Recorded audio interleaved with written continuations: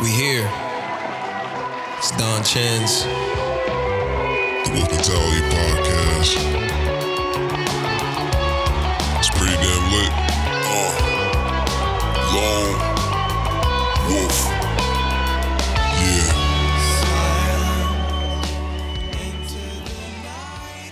All right, round two. We have switched seats. We're playing musical chairs. Now Aaron is in the hot seat. I feel that it's hot over here, baby. My butt is burning. And Alex is sitting on the couch. Cold seat. She said she's going to call him on his bullshit. Yeah, I'm just keep it zipped unless I hear some bullshit. So, Now I feel pressure. nah, no pressure. Yeah. So, Aaron is the owner of you. Did you say owner? Like, what's your title? What do you tell people your title is? When I sign contracts, I write managing member. Managing member. So, he's a Yeah. managing member of You Lucky Dog Productions, which is a comedy record label and production company. Nailed it. Has nailed it. Yeah. That's what happens when you read for 5 minutes. he did prep. He looked at my Twitter bio. I was fucking prepared. All right. So we'll start just what inspired you to start You Lucky Dog Productions? Oh, man. So much. I feel like it was like 10 years in the making. Like, it's not that I set out to have a comedy record label and production company, because I wasn't even really in the comedy game for a long time. I mean, I got into radio at Sirius XM, and that was kind of like the start of my professional life. You know, I had jobs before that, but this is like the first Big boy job in a field that I was getting into on purpose, right? Not just a job to pay the bills. So, I mean, that was 2008 when I got the job there. Well, I had an internship there first, then the job. And I mean, I was working in radio. Then 5 years into that, I was getting into the comedy side, the comedy department at SiriusXM. So I was doing a lot of stuff there, and I became really entrenched in stuff involving comedy and working with comedians and stuff like that. So I got to know comedy on a different level. You know what I mean? Like what goes into it and the psyche of a comedian and things like that. And that became really interesting to me. And I kind of always wanted to do my own thing. And so I kind of was making steps towards doing that for a long time while I was there. And to be honest with you, I was like, I've done everything that I think I want to do here at SiriusXM. And I think it's time to do my own thing. I started learning. I dealt with labels. And so, I was able to pick some of their brains and learn their side of it, because I was on the other end of it where they're submitting material and I'm the gatekeeper, right? So that's deciding whether or not that this stuff gets played. So I was just kind of learning the other side of the business, and I was like, oh, this is really interesting, and I think I can do this. So I just gave it a shot. But you would say you always had, like, quote unquote, the entrepreneurial spirit, like you always wanted to do your own thing at some point? Or do you think, was it that first that you found your idea, or did you have an idea that led you to be like, I should do this on my own? I to be honest with you, I think it's not. I don't know if I have the entrepreneurial spirit. I think it's just the desire to not have bosses, and I don't. I think that's it. I don't. Yeah, but I think there's a difference though. Is it how? Because the entrepreneurial spirit, when I hear that, I hear somebody that's like a straight hustler, has always got ideas and has one business after another, or always working on some startup or something like that. And that's not me. I just don't want to work for people that I'm smarter than. Or that,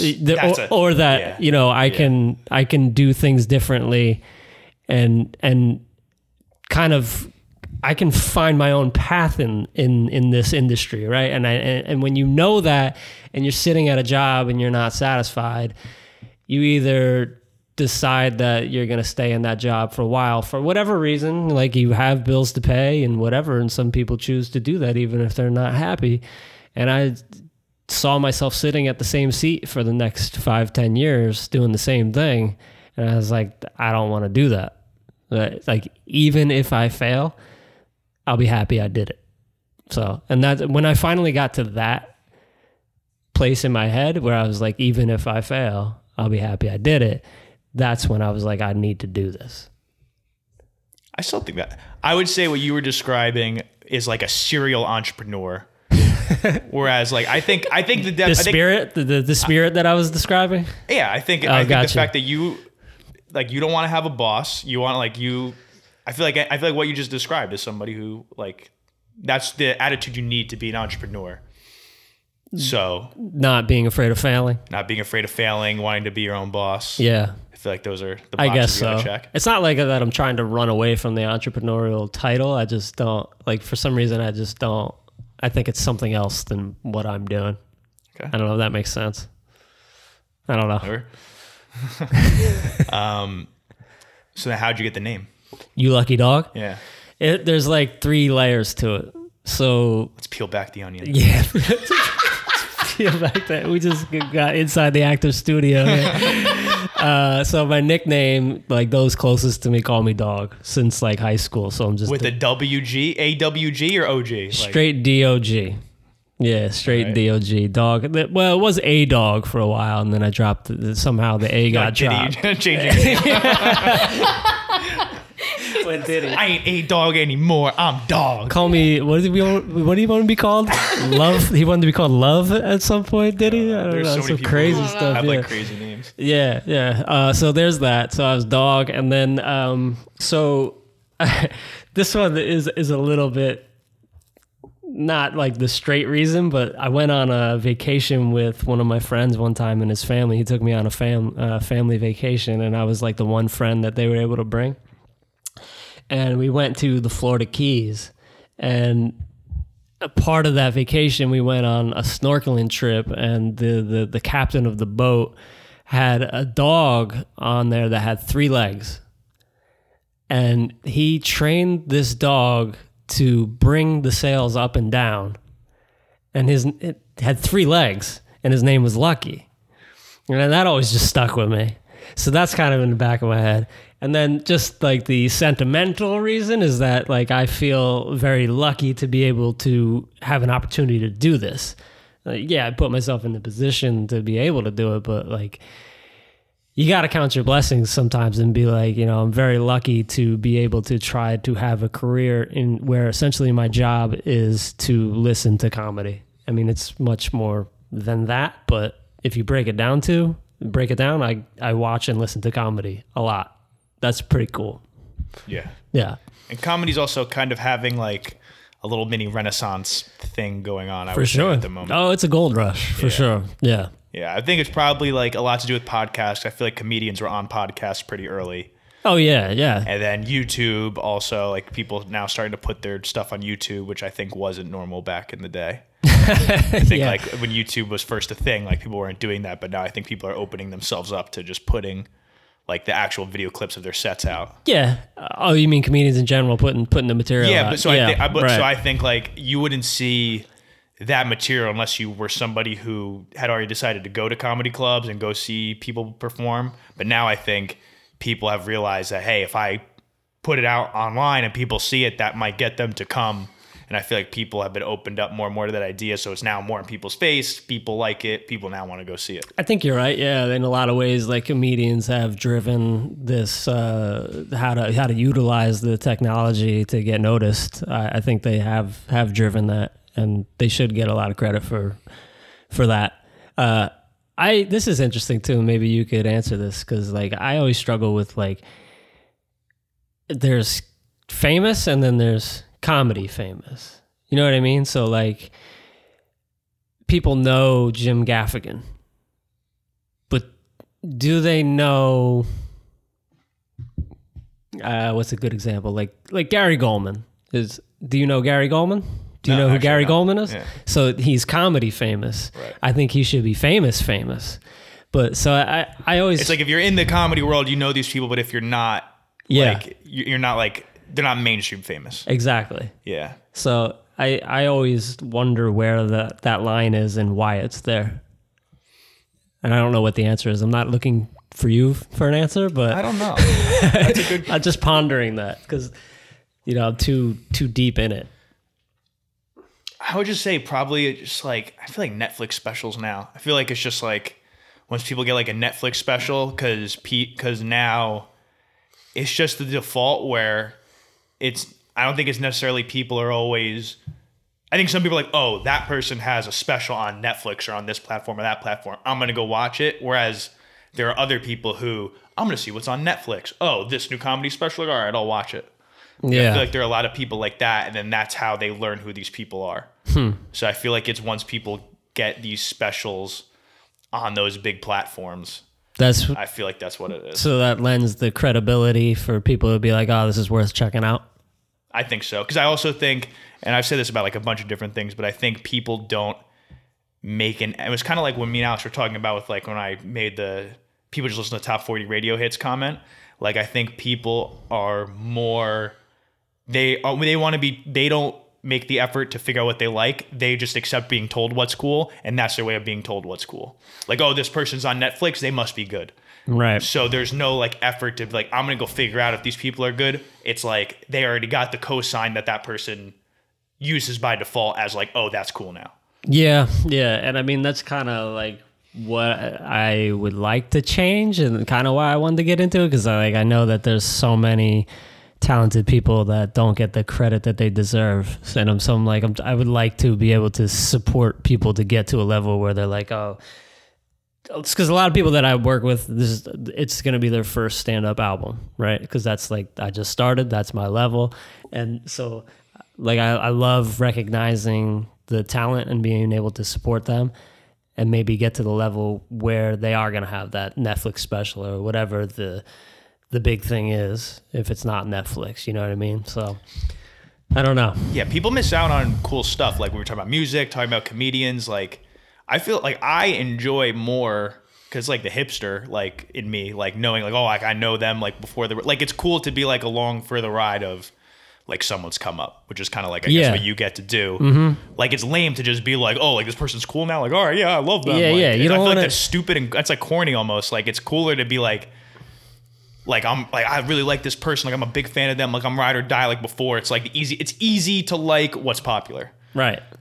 But like you have to actually put in some thought and effort and like know what you're like and what you're looking for to actually formulate an opinion on someone before they're like considered cool by the masses. Couldn't have said it better myself. Dang.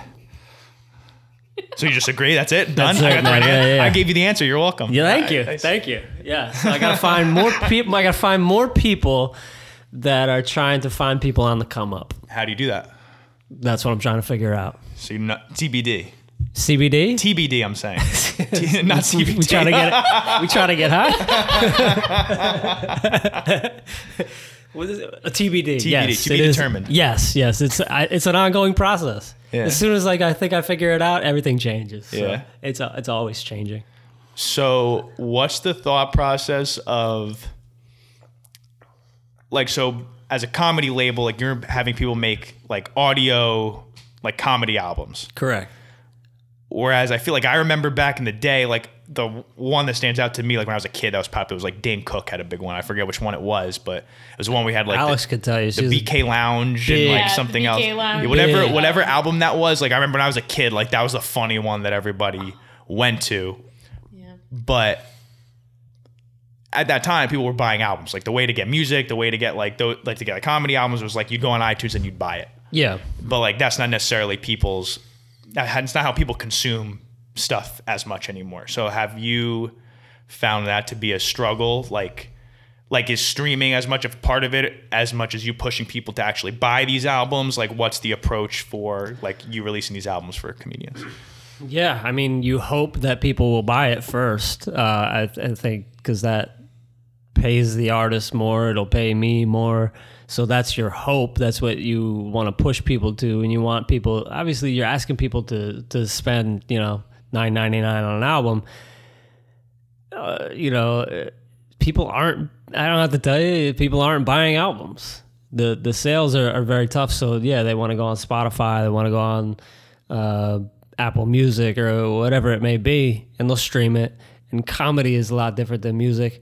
It doesn't have the replay value that music does, right? Right. So like a lot of people aren't listening to comedy like top 40. They'll listen to like unless you're a comedy nerd, you're not going to listen to a comedy album like 10 times, right?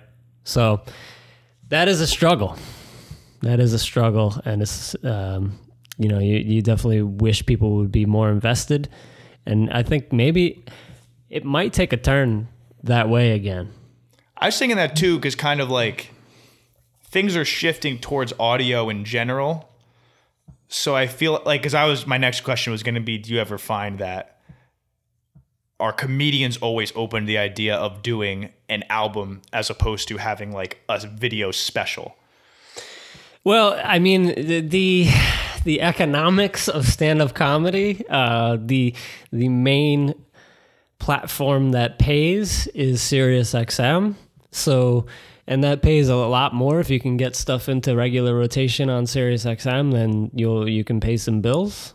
So, I mean, that's where a lot of the priorities are. A lot of the comics that I talk to, that's what they want to prioritize. So that's kind of the main focus. And lately I've been having conversations where the comics have they might have a vision for how long the album should be, what the theme of it will be, and how it should go. And I just try to encourage that. And I go, just try to make the album that you're proud of and let the chips fall where they might. Like there's other people that might be hyper focused on exactly how this should be. This should be a totally clean album because that's more marketable, or like have a vision as far as like how to market it before it's even done, you know? But I just want to help the comic realize the album that they want to make and then let the chips fall where they may. So then how collaborative is that process? Like, are you just like, what role are you playing in the like actual content? Like, are you playing any role in that? Or are you just kind of like, hey, like you can just do whatever you want to do? Like, I'll just do it however you want to do it. Like, I'm just the one facilitating the album. I mean, I don't have a heavy hand in it, and it varies from person to person. Sometimes I might have suggestions for like a tag and a joke, or like the order of jokes. Like, this might flow better this way, or we should make this track right here. This is where the new track starts, like that kind of thing. That's a whole different thing than like a special is. You're separating everything into tracks, so that's like a whole other thing. You have to think of it that way, right? As opposed to just thinking of it as like one fluid hour-long thing. Exactly, yeah. So, I mean, there's times where I get stuff delivered to me. The album's basically done, and they're just basically asking me to help distribute it and market it and break it up into tracks and things like that. And there's other times where I'm involved from the get-go, from booking the venue to recording it to mixing it to editing it. So it varies for each album, but it's more or less the same. Right. Now, how do you go about finding people like? Because you said you were kind of like in that world a little bit when you were at Sirius. So like, did you like get connections that way, and like you kind of work those connections afterwards, or did you find that you had to kind of build that network in a way, a little more so once you separated yourself and did your own thing? I definitely still had to build it up. I mean, I got started with people that I had established relationships with, and I was more friends with. We were on a friendship level. We knew and trusted and respected each other. So there was a few people that I was able to just get started with, because I was gonna fuck up. I was gonna make mistakes, and I knew that. So I had to like find somebody that trusted me, that I would make it right even if I mess up. So I was lucky enough to do that. I kicked it off with my buddy Kostaki Economopoulos. That's a mouthful. That is a mouthful. I was thinking my name's a mouthful. That was a mouthful. Yeah. Kostaki was the first album that I put out. It's called Live at Acme. And that one, that's like my Reasonable Doubt. You know, that holds a special place in my heart. So, and he's great. We had been doing a podcast together for years, so we already had that level of Called Quick Snaps, by the way. yeah, I would say it was a football one, right? yeah, Quick Snaps, the podcast, wherever you get podcasts. Still doing it? Still doing it. Uh-oh. Yeah, and now we're bi-coastal because he's in LA. So yeah, we just basically talk about the NFL every week. He's got tons of jokes, and we just make fun of NFL football every week. So Lots of storylines to make fun of us. So. oh yeah, it's Antonio fun. Brown's just layup. Actually, I don't know. Antonio Brown might be going the way of like Trump jokes, where it's like too ridiculous that you can't even make fun of it anymore. It's sad. There is a sadness to it where you're literally watching this guy melt down and destroy his life. Yeah. Yeah. So yeah, him and like, wasn't there another guy from the Browns that just got kicked off the team for? Some guy got kicked off because he was like told a fan, he's like, I will murder you or something like that. Like they were Yeah. talking shit to him on Twitter, and he's like, no cap, like I'll kill you. Like, God. something super intimidating, like not joking around, and they cut him the next day. Holy jeez. I saw it. My friend was telling me about that. I was like, that's crazy. It's like these guys, like you and Alex were talking about it a little bit, like what you kind of have to expect when you're in the public eye, and as football players and athletes, you have to expect that you're gonna get We're gonna criticized. shit talk you, yeah. Like that just comes with the territory. So it's like, I don't know why you're on Twitter if you're a football player. I really don't. Like, I understand like you got to build your brand or whatever, but it's that shit is destructive. I don't think that's healthy to see all that criticism as an athlete, especially as an athlete, because it's like your job is basically like physical, right? And it's physical performance. But then, so you're not really equipped mentally to deal with this type of criticism. It's just like like the people who are going on Twitter to like talk shit to people, like it's just kind of corny. So like I'd be like, this, like people like that guy's a cornball. Why do I even pay attention to him? Like I don't get why people take those things to heart, because it's like that's their sport. Like the people who are talking shit to you, their sport is to get under your skin. So like if you just like whatever, like then they lose. So yeah, pretty much. It's I don't know. I just think it's silly to get mad. Like, I know. The threat to kill someone over Twitter is pretty funny though. Can we just go back to no cap?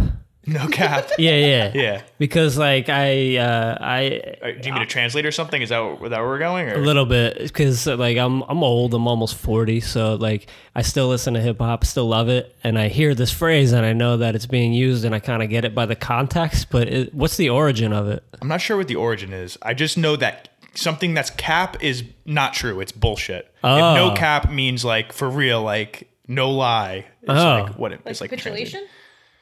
Like what? Is that English? Isn't that the word capitulation?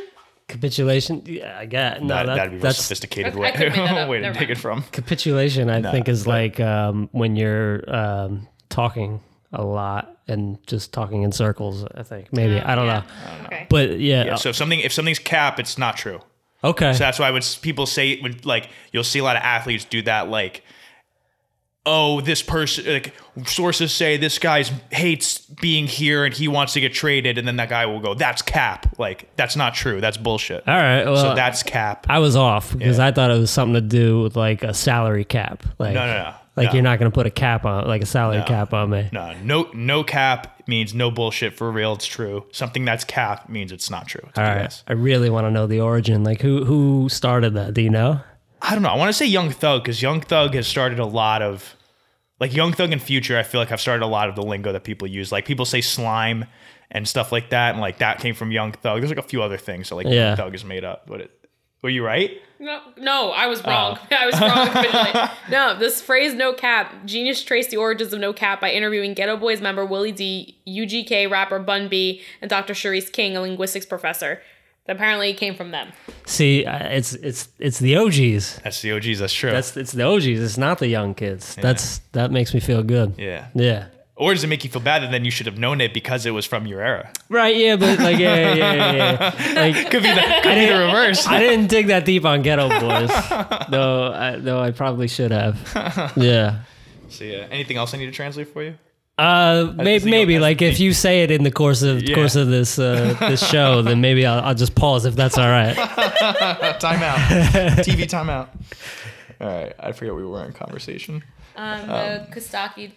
Yeah, he was getting your involved he with was people your that you he was your trust. reasonable doubt. He was my reasonable doubt. Him and Jay-Z have a lot in common. No, they have nothing in common. But yeah, so he was the first album, and then I was able to just basically tap into people that I had either worked with before at SiriusXM or was familiar with. So I kicked off and got like 3 albums under my belt, and just went through that process of seeing what that was, and just learned from there. And then really, I mean, comedy is a small world, so it's really a lot of word of mouth. So you get one comic that's really happy with what you did, they're going to tell their friends. And then, so I look at it like every time I talk to a comedian, I'm talking to the whole world of comedy, right? So like I want that comic to be really happy because it's only going to grow my network, and I'll be able to work with a lot of good people. And so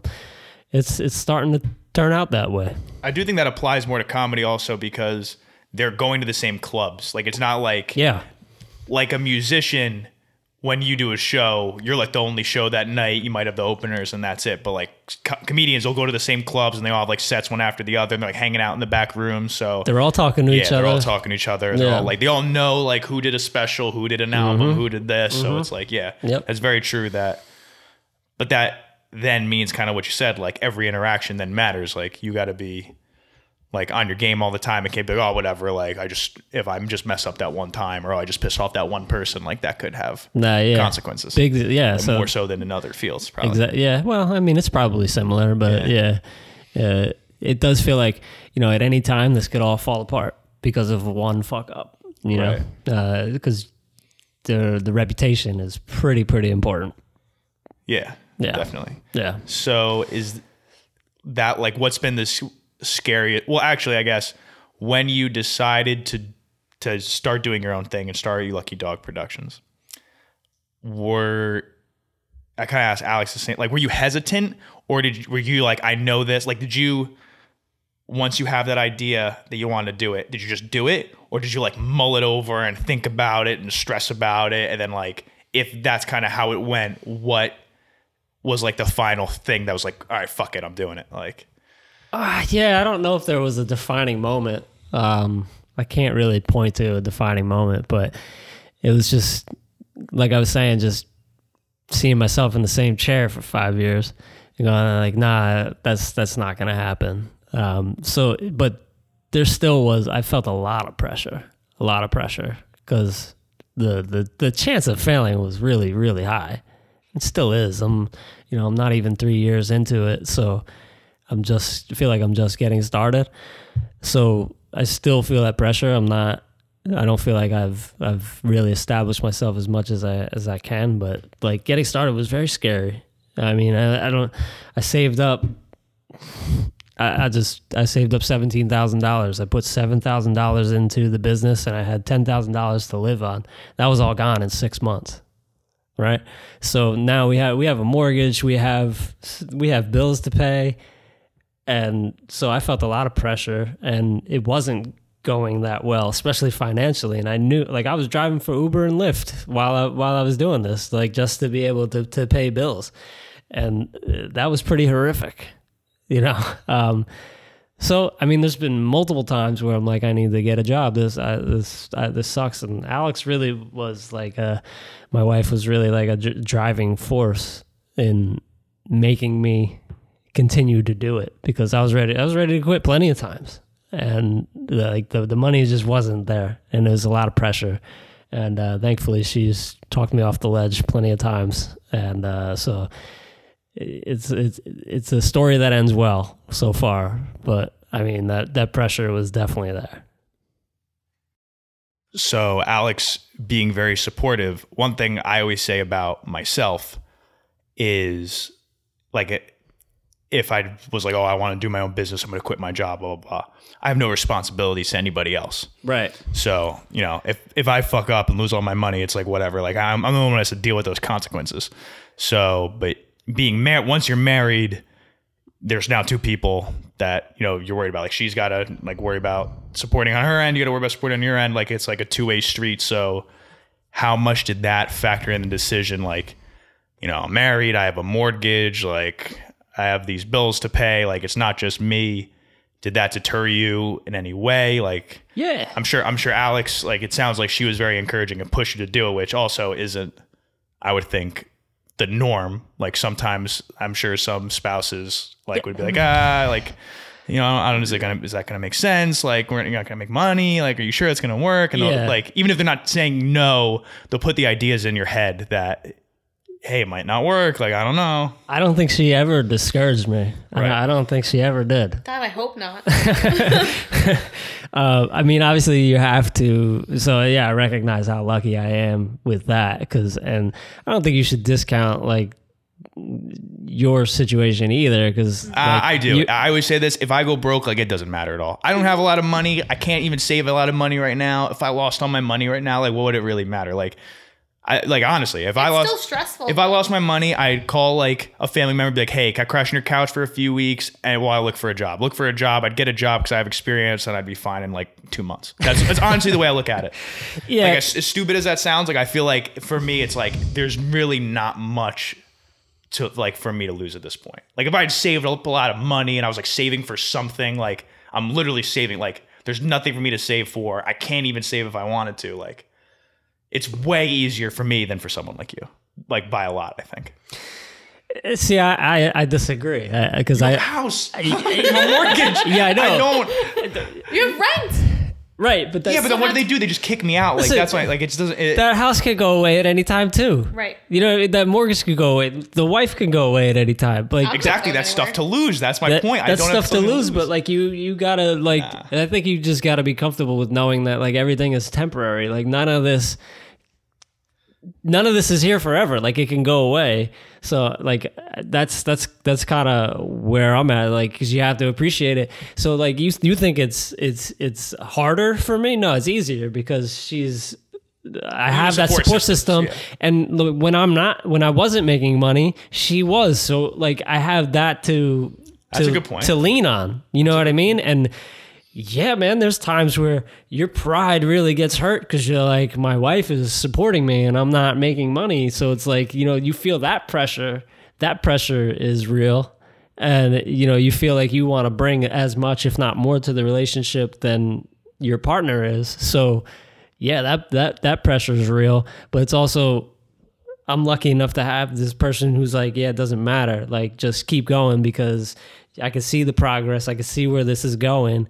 So I got you right now. Don't worry about it. Like that made it so much easier for me. So like you say you have nothing to lose, but you have people that look up to you that are following your journey and you feel that pressure to succeed. You do. So I'm not buying it. I just do it to rub it in their buying face. That's the only pressure I feel because I want to be hot, like, F you guys. Like, that's really it. Sure, yeah. I mean, I think we all feel that. Yeah. You know, I definitely, like, I'm starting to get to the point where I feel like talking shit. Yeah. Like, you know, and I might be a monster pretty soon. Yeah. Nah, you got to save it You got to save it. Yeah. You got to save it. You got to let people like want to hop on the train first. Yeah. That's true. I feel like that's it. There was some saying that was really good, and I forget what it was. Something about like, it was also, and it's kind of saying like the opposite of what we're saying, where you shouldn't take it personally when people like don't like what you're doing or don't care or hate on it or whatever. It's kind of like, if you really think you're a prophet, you got to give people a chance to like believe in you or something like that. It was some saying like that. I'm butchering it.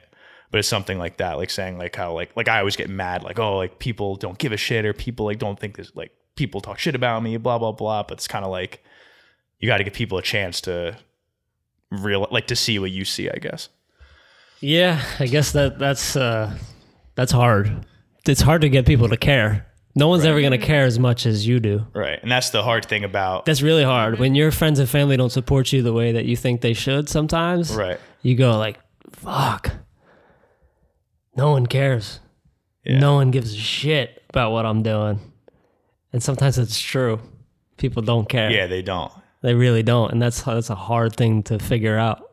But it's also, I think, easier to get like a person you don't know to support you because they have no preconceived notions about you. So they're only really judging it on the product. Yeah. Whereas if people That's know you, probably people true. know you, it gets warped in some way by what their view of you is, or Yeah. like how much work they think you're actually putting in, or like they don't look at it from like a pure, like, is this good or not kind of viewpoint. Yeah. It's skewed a little bit. Yeah. And I think like the position that I'm in, it's not necessarily my art that's being judged. It's the art that I'm putting out there and saying this is good.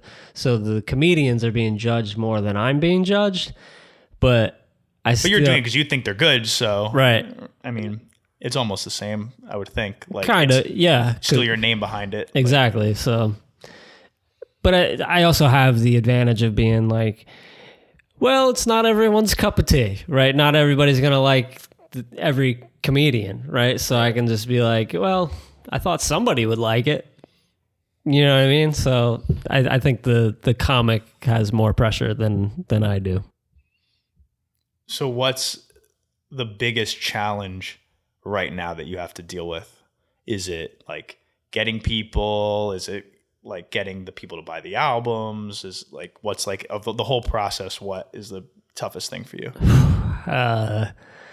Just figuring out how I want to evolve, because I'm struggling with it right now because it's all, like I said, it's champagne problems, but like I'm very, very busy now. So I have to hire people. And so I'm at the point now where if I want to grow, that's what I have to do.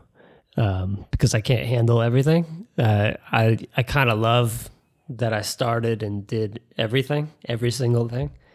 But I think I'm at the point now where I need to delegate tasks and kind of evolve in my role as the owner of You Lucky Dog Productions. So I need to like figure that out, and that's very challenging because I'm not great at delegating. I'm kind of like, you think that's because you're just somebody who it's like, if you want it done right, do it yourself kind of attitude? Kind of, yeah. And it's also a big deal to involve someone else in your business. Yeah. You know, so because like you said, no one's going to care as much as you do. Right. And it's your vision. Like you got to convince someone to buy into not their own vision. Exactly. Yeah. Get them to care is like to the level you do is like almost unrealistic. Yeah. So, I mean, that's kind of where I'm at now. So the whole thing is challenging because I've never done it before. So the whole thing is really, really hard. But that's a problem that's a result of growth. So yeah. There's definitely worse problems to be having. Yeah, for sure. For sure. I mean, yeah, the challenge is just figuring out what's the most important thing every day. So, yeah, that's it. Can I just say how proud I am of him? Yes, do it. Here For we a go. second. No, because I think that it's easy to have an idea of wanting to do something and starting your own thing. But what Aaron started as well is so hard because it's not like a self business that you can encompass just yourself and only yourself. You have to get other people to want to work with you, and you have to get other people to take your product and use it. He started this 2.5 years ago, and with no idea how it was going to work, no idea the politics behind business or even the legalities of setting up a business and what it means to pay people out and to pay artists out and have these accounts with Sound Exchange to make sure people get paid and working with artists and what a contract is. And everything he did it himself from start to finish. And he did it because he loved it and he wanted to give people a platform. And every time I see him work with somebody, he's so excited to see what they can do. And like what he was talking about before about wanting to see people rise, he gets like proud papa looks when people do really well, when they have a great show, and he's no bigger rooter for a comedian in wanting to make sure that they get paid and respected and and for their art and get known for what they do. And it's so cool to watch him be at a point where he's gonna be the boss. Like, he doesn't want to have a boss, and he gets to be somebody else's boss. And if you get hired by him, I can only tell you how lucky you are gonna be, because he's a good dude.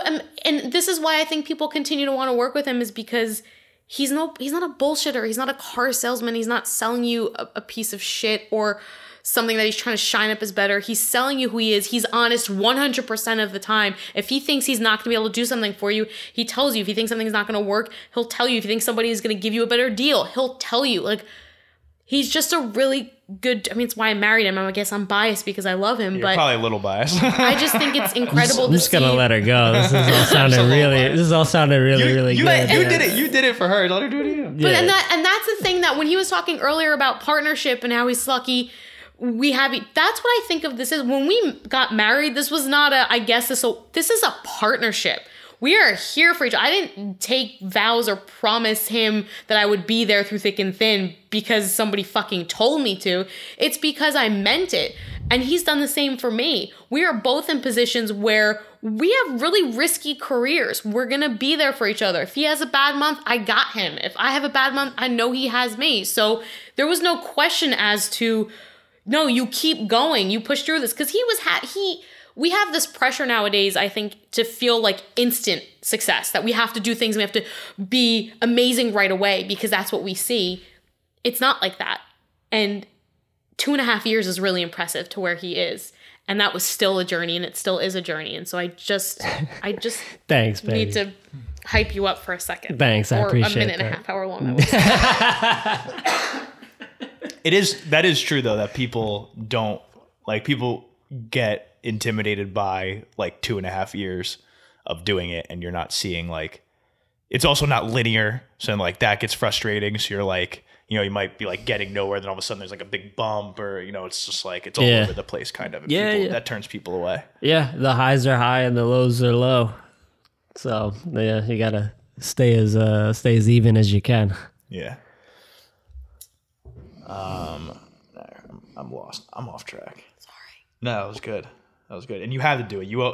He did it. You got to do it. So. But just because he's also super humble, and I don't think people realize how much work and effort goes into something. And he's really good at keeping the cool face about it, but it's fucking stressful. And he did, like, working for he was miserable, but I knew the moment if he got a job, that label was done, because he'd be worried about that job. Right. And that would become priority number one. I'm glad I didn't. Yeah, that's good. That's good.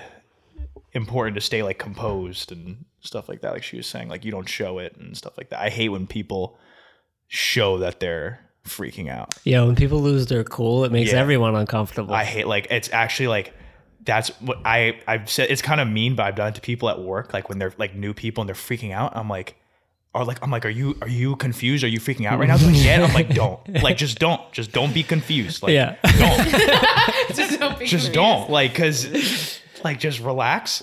Like, figure, like, you're smart. You got hired because you're smart. Like, you'll figure it out. Like, I know you're freaking. Don't show. It's almost like, and it sounds like mean. Like, don't show that you're freaking out. Yeah. But it's kind of like you give off that energy to like everybody around you, and it like it takes that whole environment and it's gonna spin everything like the way you don't want to. So it's almost like when you're an entrepreneur, like you are gonna be freaking out, like things aren't gonna be working out, like you're gonna be panicking, but like you do have to kind of have that ability to like keep that composed face, like everything's all good. Because otherwise, especially that's something you have to worry about once you have someone working for you, because if you start freaking out, it's going to affect them. Like, oh God, Aaron's freaking out. Like, it must be really bad then. Like, yeah, exactly. So, yeah, I don't know. So I guess you got to have a good temperament. Yeah. Yeah. That's what I was saying. I struggle with that. Like, I might always you want to pound the table, everything. Like, yeah. So that's always like hard for me. But it's also like, it's hard because that's just the Italian in me. So like, it doesn't even mean I'm freaking out. It's just like my natural reaction is just this like scream, like for everything. So it's almost like, but I gotta take my own advice. I feel like you're stereotyping your people. I am, but I can stereotype my people. You can't. tell you when I was younger. When I was younger, my friends and I, we had a fake Italian. Oh my God, so We had a bad. fake Italian family, and we mocked the Italians, and I ended up marrying a very Italian, Yeah, woman. very Italian. Yeah, but it was out of love, the mockery. We actually loved the Italian culture. That's good. You better. Yeah.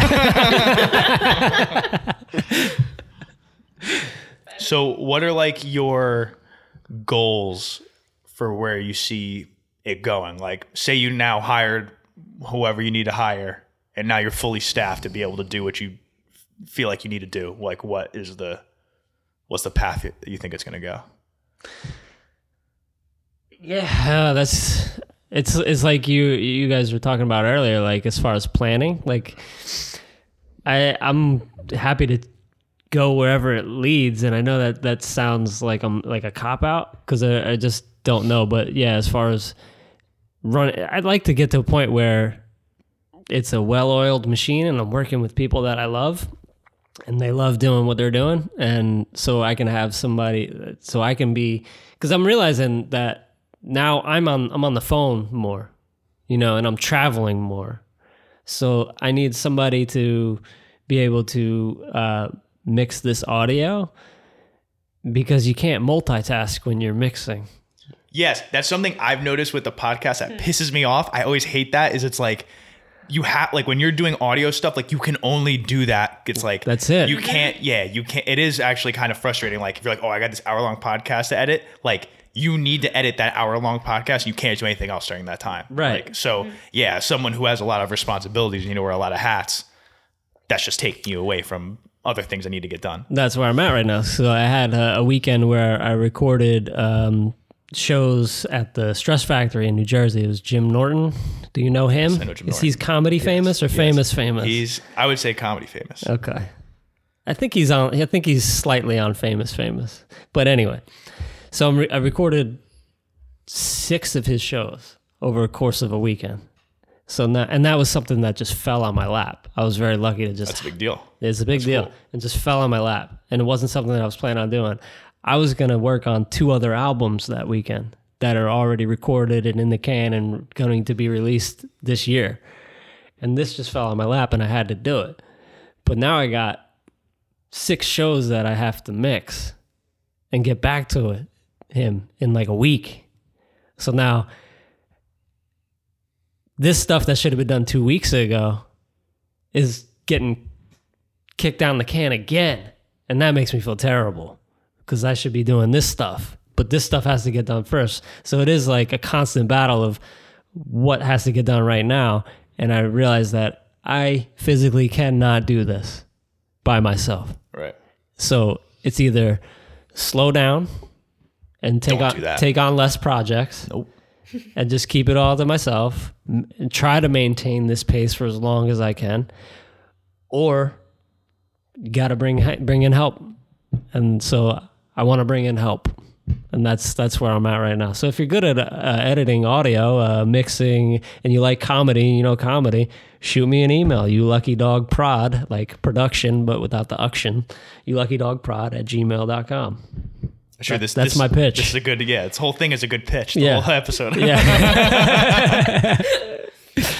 Actually, I just remember something Alex said that was good that I wanted to say was like, I think something I like about doing about the podcast, and it's kind of something that she said that you get to do with the comedy label, is you kind of she was saying you get proud when you see other people succeeding. Like I've said it to people, it's fun to see people you're close to, people you're friends with win. It's a lot of fun seeing that. Yeah. So it's almost and you feel like you if you have some kind of hand in it too, you feel good about yourself and you're happy for that person. Yeah. Their success is my success. Right. So that's really something I'm sure that motivates you a lot, is because now I was just saying before, I became friends with MRG and I went to his album release party and I always get to tell him dude, album's great, and it's it's cool seeing people you meet then they're doing their own thing and they're having success, and you kind of feel a sense of pride about it. So I get you get that kind of feeling all the time then. On the flip side, I also get very angry when other people have Netflix specials that aren't half as funny as the people that I'm working with. So that's something that I also But that makes experience. you root for them harder. It makes their wins even more matter even more than almost. Yeah, I think so. Because you kind of know the uphill battle they got to go through. Yeah, exactly. So then do you have any type of like aspirations to do like specials, like a Netflix special, like a full video hour long special? Like, is that anything that you've considered, or do you think you're going to be sticking to the albums? I'm going to stick to the albums for now. I think the video part of it is a whole nother thing that I don't know how to monetize, and I don't know what that business model looks like. So I would have to bring in people that know what they're doing, and there are a few people that I could tap into and get into that at some point. And maybe that'll come sooner than I think. Hopefully it does.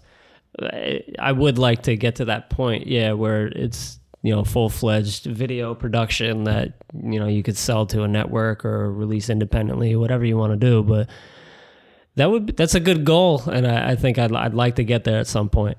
Yeah. Where do you see like comedy in general going? Like, do you see like the special still? I don't know, man. You don't? No clue. Nope. It's impossible to predict, I think. Because, look at the climate of comedy right now, as far as what you're able to say, how people are outraged, and what, the way that even streaming platforms, you don't know what's going to last. So I think maybe it's foolish of me to not think about where this is all going as much as maybe I should, but it's kind of like where I'm at is just put out quality and let the chips fall. Because I think I'm not in a position, like I'm not an industry insider. I don't know what's happening at the executive level of Netflix or Comedy Central and all that stuff. And quite frankly, I'd go crazy if I concerned myself with that. So then you have to deal with all the politics and all like the worrying about, like, do you feel like that's affecting you? Like worrying about, like you were saying, like people getting outraged and all that stuff. Like, does that affect the way you or the comedians you work with? Yeah, stuff? I was just talking about this. There was a comic that I hesitated to work with because some of the stuff that they do is just really, it's outlandish, and I don't really love everything that they say. And you're worried it's going to reflect. Is it more just like a moral thing you don't want to support, or you're just worried how it's going to reflect, like You Lucky Dog? I mean, it's both, right? So you have to consider all of that. And I kind of I made a decision to kind of get out of my own way, because this person, I was a fan of him, and he's really, really good. He's super, super funny. But he does say some shit that's like, oh man, I don't know. Because he's kind of on the other end of like, nobody's going to tell me what I can say or do on this stage. So he kind of goes like extra hard. Yeah, just to prove the point. Just to prove the point. Yeah. Which I I respect that too. But so I wrestled with that a little bit. I was like, I don't know. I don't know what this could mean. I feel like the outrage, though, just speaking generally now, I feel like the outrage is partially why comedy has had kind of like a renaissance, like I said. Like, I feel like because the outrage has kind of pushed people to seek like the unfiltered, which is then why podcasts have gotten bigger. Yeah. Because there's no like network overseeing it and censoring it and like, worried about like advertisers and stuff like that. So I feel like that's almost pushed like the podcast and comedy up to a level it wasn't at prior, in a way. Yeah, I think you're right. And I mean, comedians also, like, they want to do it because they don't want bosses either. So I mean, that's kind of it's an attractive lifestyle for people. I think they're very intrigued by a comedian's life, because it's like they're on stage and they get to say and do whatever they want. They don't have the chains on them. So I think people are very intrigued by that, Is that what intrigues you? Like, what intrigues you then?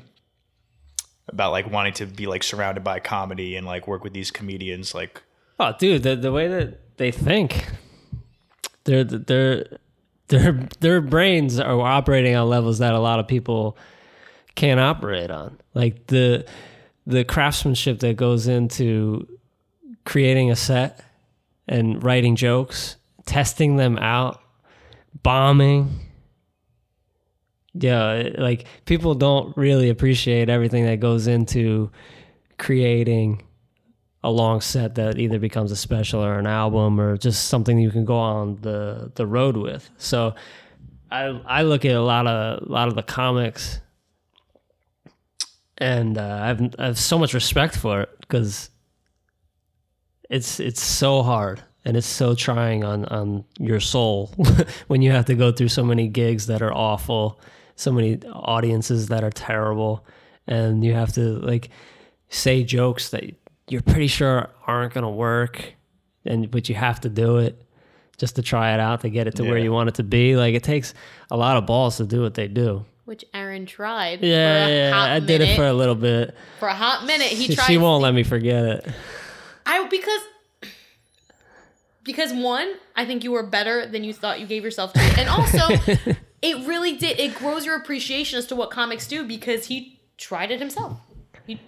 He literally stepped in their shoes for a little bit. That's true. I feel like if you're gonna work with comedians, it is something like it's good for you to understand what it's like for them if you tried it. Totally, yeah. I mean, I did it for about 2 years, like on and off, and I was way too quick to call myself a comedian. Because like really all I was doing was open mics and like bringer shows and a few like self-produced shows, things like that. So I did it, and you know, I think that if I dedicated myself to it, I could be pretty good. But I understand the dedication and that it has to be pretty much your whole life. Yeah, that's like how we were talking about like, oh, people don't want to go like the 2.5 years of building a business. I feel like a comedian, based on like I've gotten to meet a bunch now and talk to them, I feel like that is more of an uphill grind than anything else. Like people don't start getting momentum until they're like 10 years in. Or a rapper. I mean, rappers like because rapper, I feel like with like the way things go viral now, I feel like you can just like catch a hot song like, at some point. Yeah, like, I guess happens so. To people. And you can be in the studio by yourself. You don't have to face people. Right. Like, yeah. I don't know. I feel like as an artist, as like a musical artist, it's a little different. Like, I feel like a comedian, it's like, and comedians too, it's also like getting at these clubs is partially like networking and partially like you got to get the approval of someone else. And partially what factors into that is how long you've been doing it. So I feel like it's a lot more of an uphill battle, and there's a lot more gatekeepers. Then in music, you can kind of like, if you really wanted to, you can go much more DIY and like. I guess I'm gonna have to agree with you. Yeah. I don't know. I feel like being a comedian, like that's why I would never even try it. Like even if I got the idea, I couldn't be good because it's I feel like you want to try it. I want to just to like say I tried it. Yeah. But I really have no desire to like try it for real. No. I don't like. I don't think I have that. Like I was talking about patience. Like I don't think I have that kind of patience. Right. I feel like I'm too antsy to figure out a way to start like finding some lane of success now that I feel like that'd be like, I would view that as like starting all the way over, and I just couldn't bring myself to do You're that. so funny. How old are you? 20. I'm about to be 26 in less than a month. 26, yeah. Well, I got my internship when I was 25. So But that's the other thing too. That's the other thing too, though, in general, is like people are also in a race and kind of see other people as like they compare themselves, like it's like I graduated with that person and they're already doing this and like I'm doing that, like oh shit, like, but it really doesn't matter. Like everyone's on their own thing and things happen at different times, and like you might have a sick job out of school, but then you're like you were saying, like you were scared of, you're stuck there for 10 years and you have no way to climb the ladder and you're stuck and like, oh, sick, like your job was sick when you were 2 years out of school, but now you're 10 years out of school and your job's kind of like, like, why are you still there, dude? Right, exactly. So it's kind of like, it's never really you're not really racing anybody. I think we all struggle with it, like just comparing yourself to other people and your other timeline. I mean, Alex is like, we were talking about it yesterday, not to air you out, but she's just like, oh, these people are doing so and I'm not getting the things that I want. And I mean, we all kind of do that, right? Where it's everyone does. I think it's tough to shut that part of your brain off, but you gotta do it. Like you gotta just focus on what you're doing. Like I used to listen to podcasts all the time, and I don't listen to podcasts anymore. Like, cause I just don't have the time, because I realized that like I was investing so much time in other people's lives, and I was like, this is taking away from what I want to do. I'm kind of doing that too. I feel like I have a problem. One, I'm too addicted to my phone in general. Yeah. Like way too addicted. Yeah. But two, I feel like I've gotten addicted to like consuming content, and it definitely There's so much it of takes it. time away from like what I want. Yeah, because like I listen to so many podcasts. Like I'm always watching YouTube interviews. Like I'm addicted to Joe Rogan. Like, and his shit's 3 hours long, so that's like a whole nother thing. And I only watch the YouTube videos. I won't listen to them. Dude, that's such so a it's like- commitment. I it's don't a understand how commitment. people commit to Joe Rogan. That's So it's- crazy. Like, So like in general, like it definitely does like it takes away from shit I'm trying to do. yeah, For sure. I mean, it definitely depends on where you're at in your life. Like, if that, I'm not saying there's anything wrong with it at all. Like, if that like brings you happiness and joy, like then consume as much content as you want. Right. But like when you recognize that you're doing it just because you're procrastinating, Yeah, I do that. That's what I do. you know, that's when you gotta like catch yourself and be like, I'm not really enjoying looking at my Twitter feed and refreshing. I'm just not doing what I'm supposed to be doing. Right. It's the first thing you do is be self-aware of it. Yeah. And then then decide what you want to do from there. But it is an addiction. We're bad. all addicted. So bad. Yeah. It's so bad for me. Yeah. I used to like on the podcast when Dan was on the show, we would like make jokes about my screen time, and I would like say it every week.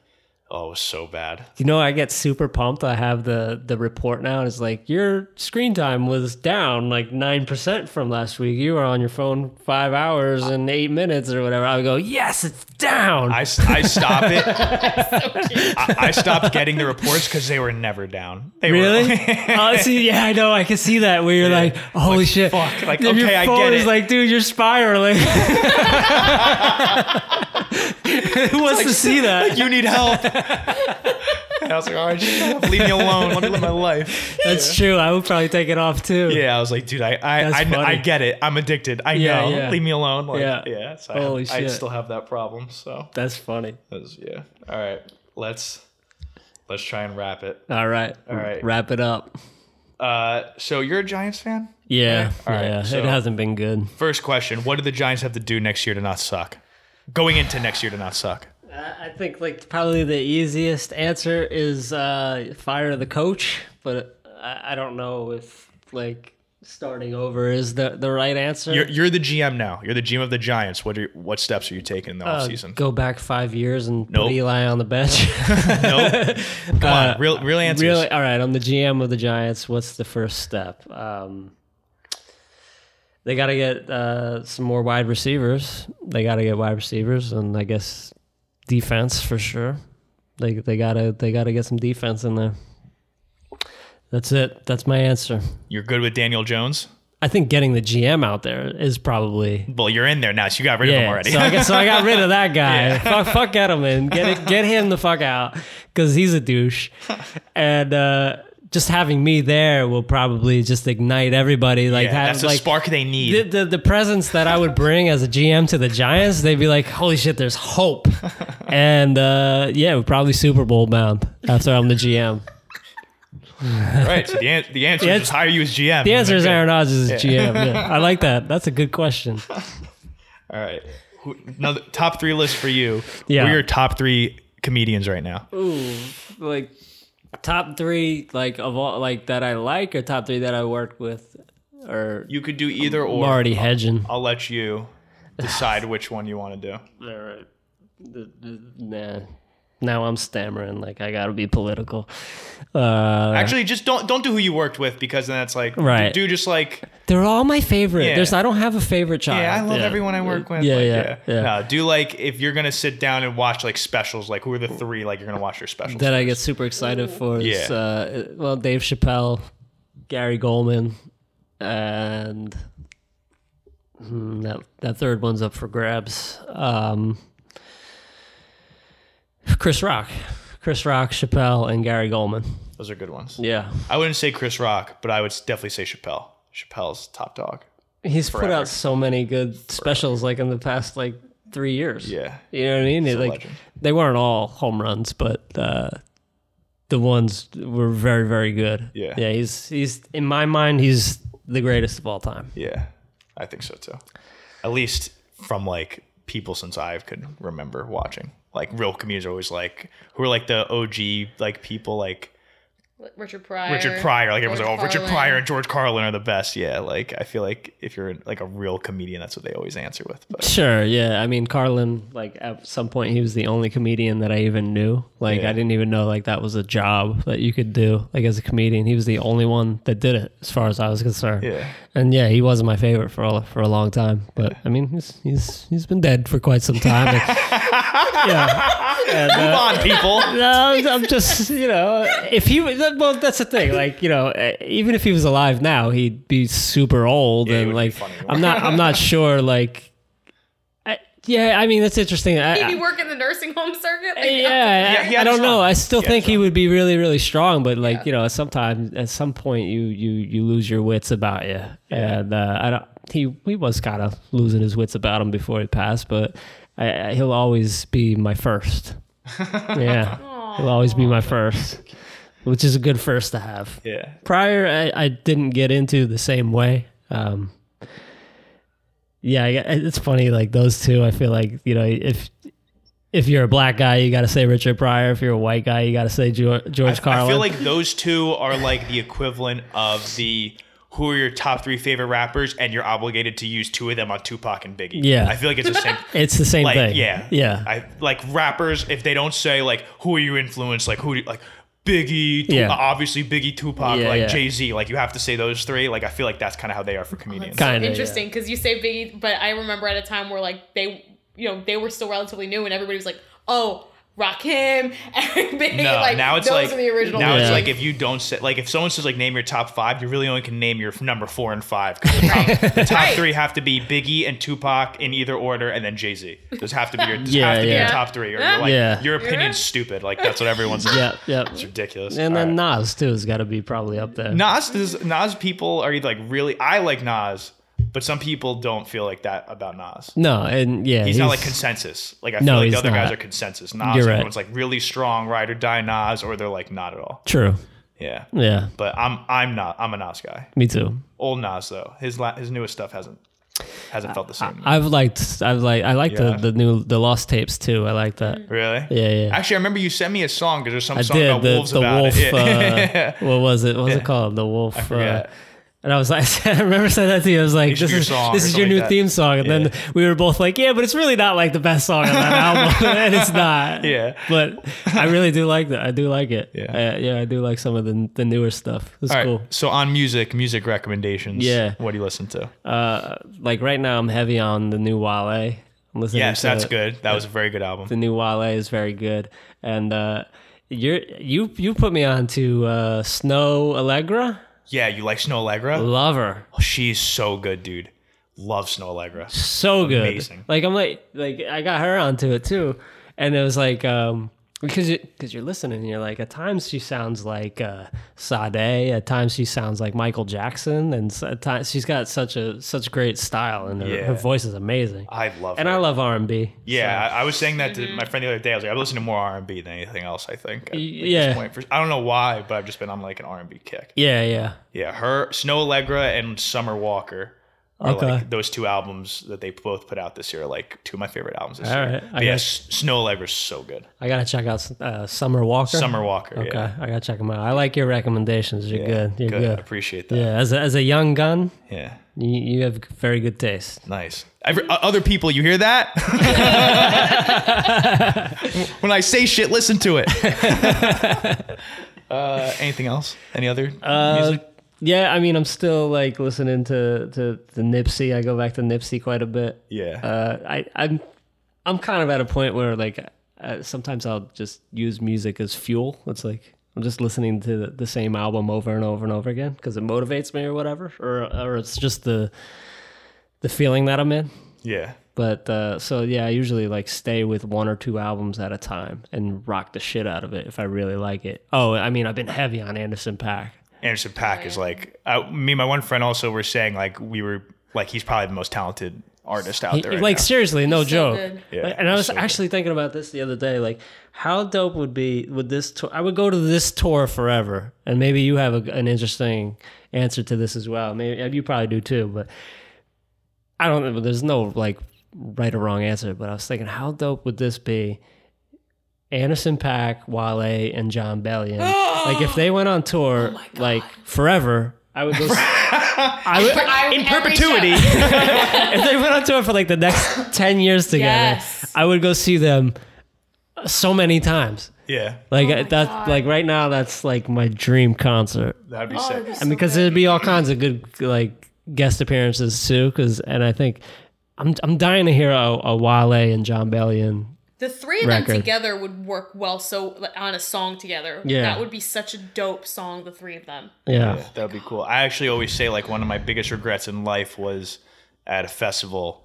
I had to choose between Action Bronson and Anderson .Paak on who to see. Who did you choose? I chose Action Bronson. You chose wrong, I think. I don't regret it, I guess, because like if you'd like ask me who my favorite like artists are, like Action Bronson is probably my top 3. Wow. Really. Like I love Action Bronson. Like Okay. all time. Yeah. Like he's one of my favorites. Okay. So I don't necessarily regret it. And that was the first time I got to see him live. Yeah. I've seen him a few Oh, times. then you had since. to do it. There's no So choice. but like I feel like Anderson .Paak live, and from what I've heard, it's like a once in a lifetime, like because he's just so talented. He's like playing the drums, and, Yeah. like, doing all that, like he's playing the instruments and performing, and like The good news is he's going to be around for a long time. yeah. But now it's Yeah. like a race, like I got to see him. Yeah. Well, he's not dying, bro. He's But still, it's like, but that's like Frank Ocean. I would say the same thing. Like I'm always worried, like I might. Have you never seen see him? No. Like, well, he's seen. I don't know much about him, but He doesn't like, perform he a seems lot. pretty like a recluse, right? Yeah, and Little I was bit. saying like there was I said to a girl recently on the show, like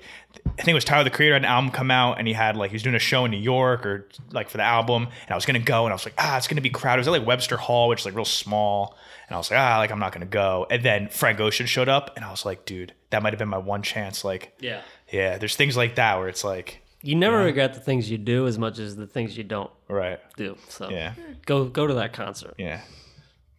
All right. That's my advice. My final words. Go to that concert. Our whole conversation, the number one advice from Aaron is just go to the concert you want to go to. That's it. Just go. You got anything from the show?